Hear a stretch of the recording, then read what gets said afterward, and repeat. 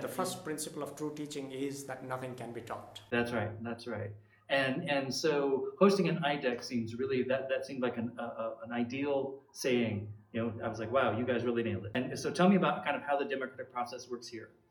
Our approach to democratic learning it focuses on the freedom that lies within each of us.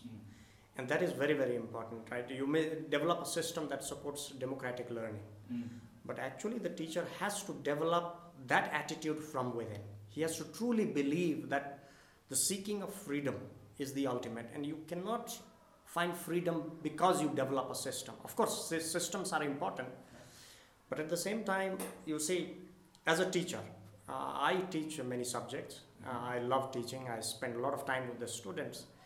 And what I've felt is that when a teacher assumes a position and starts to think that, okay, he is someone who is imparting knowledge, that's where the problem lies. Right. The thing is, it's not about you teaching.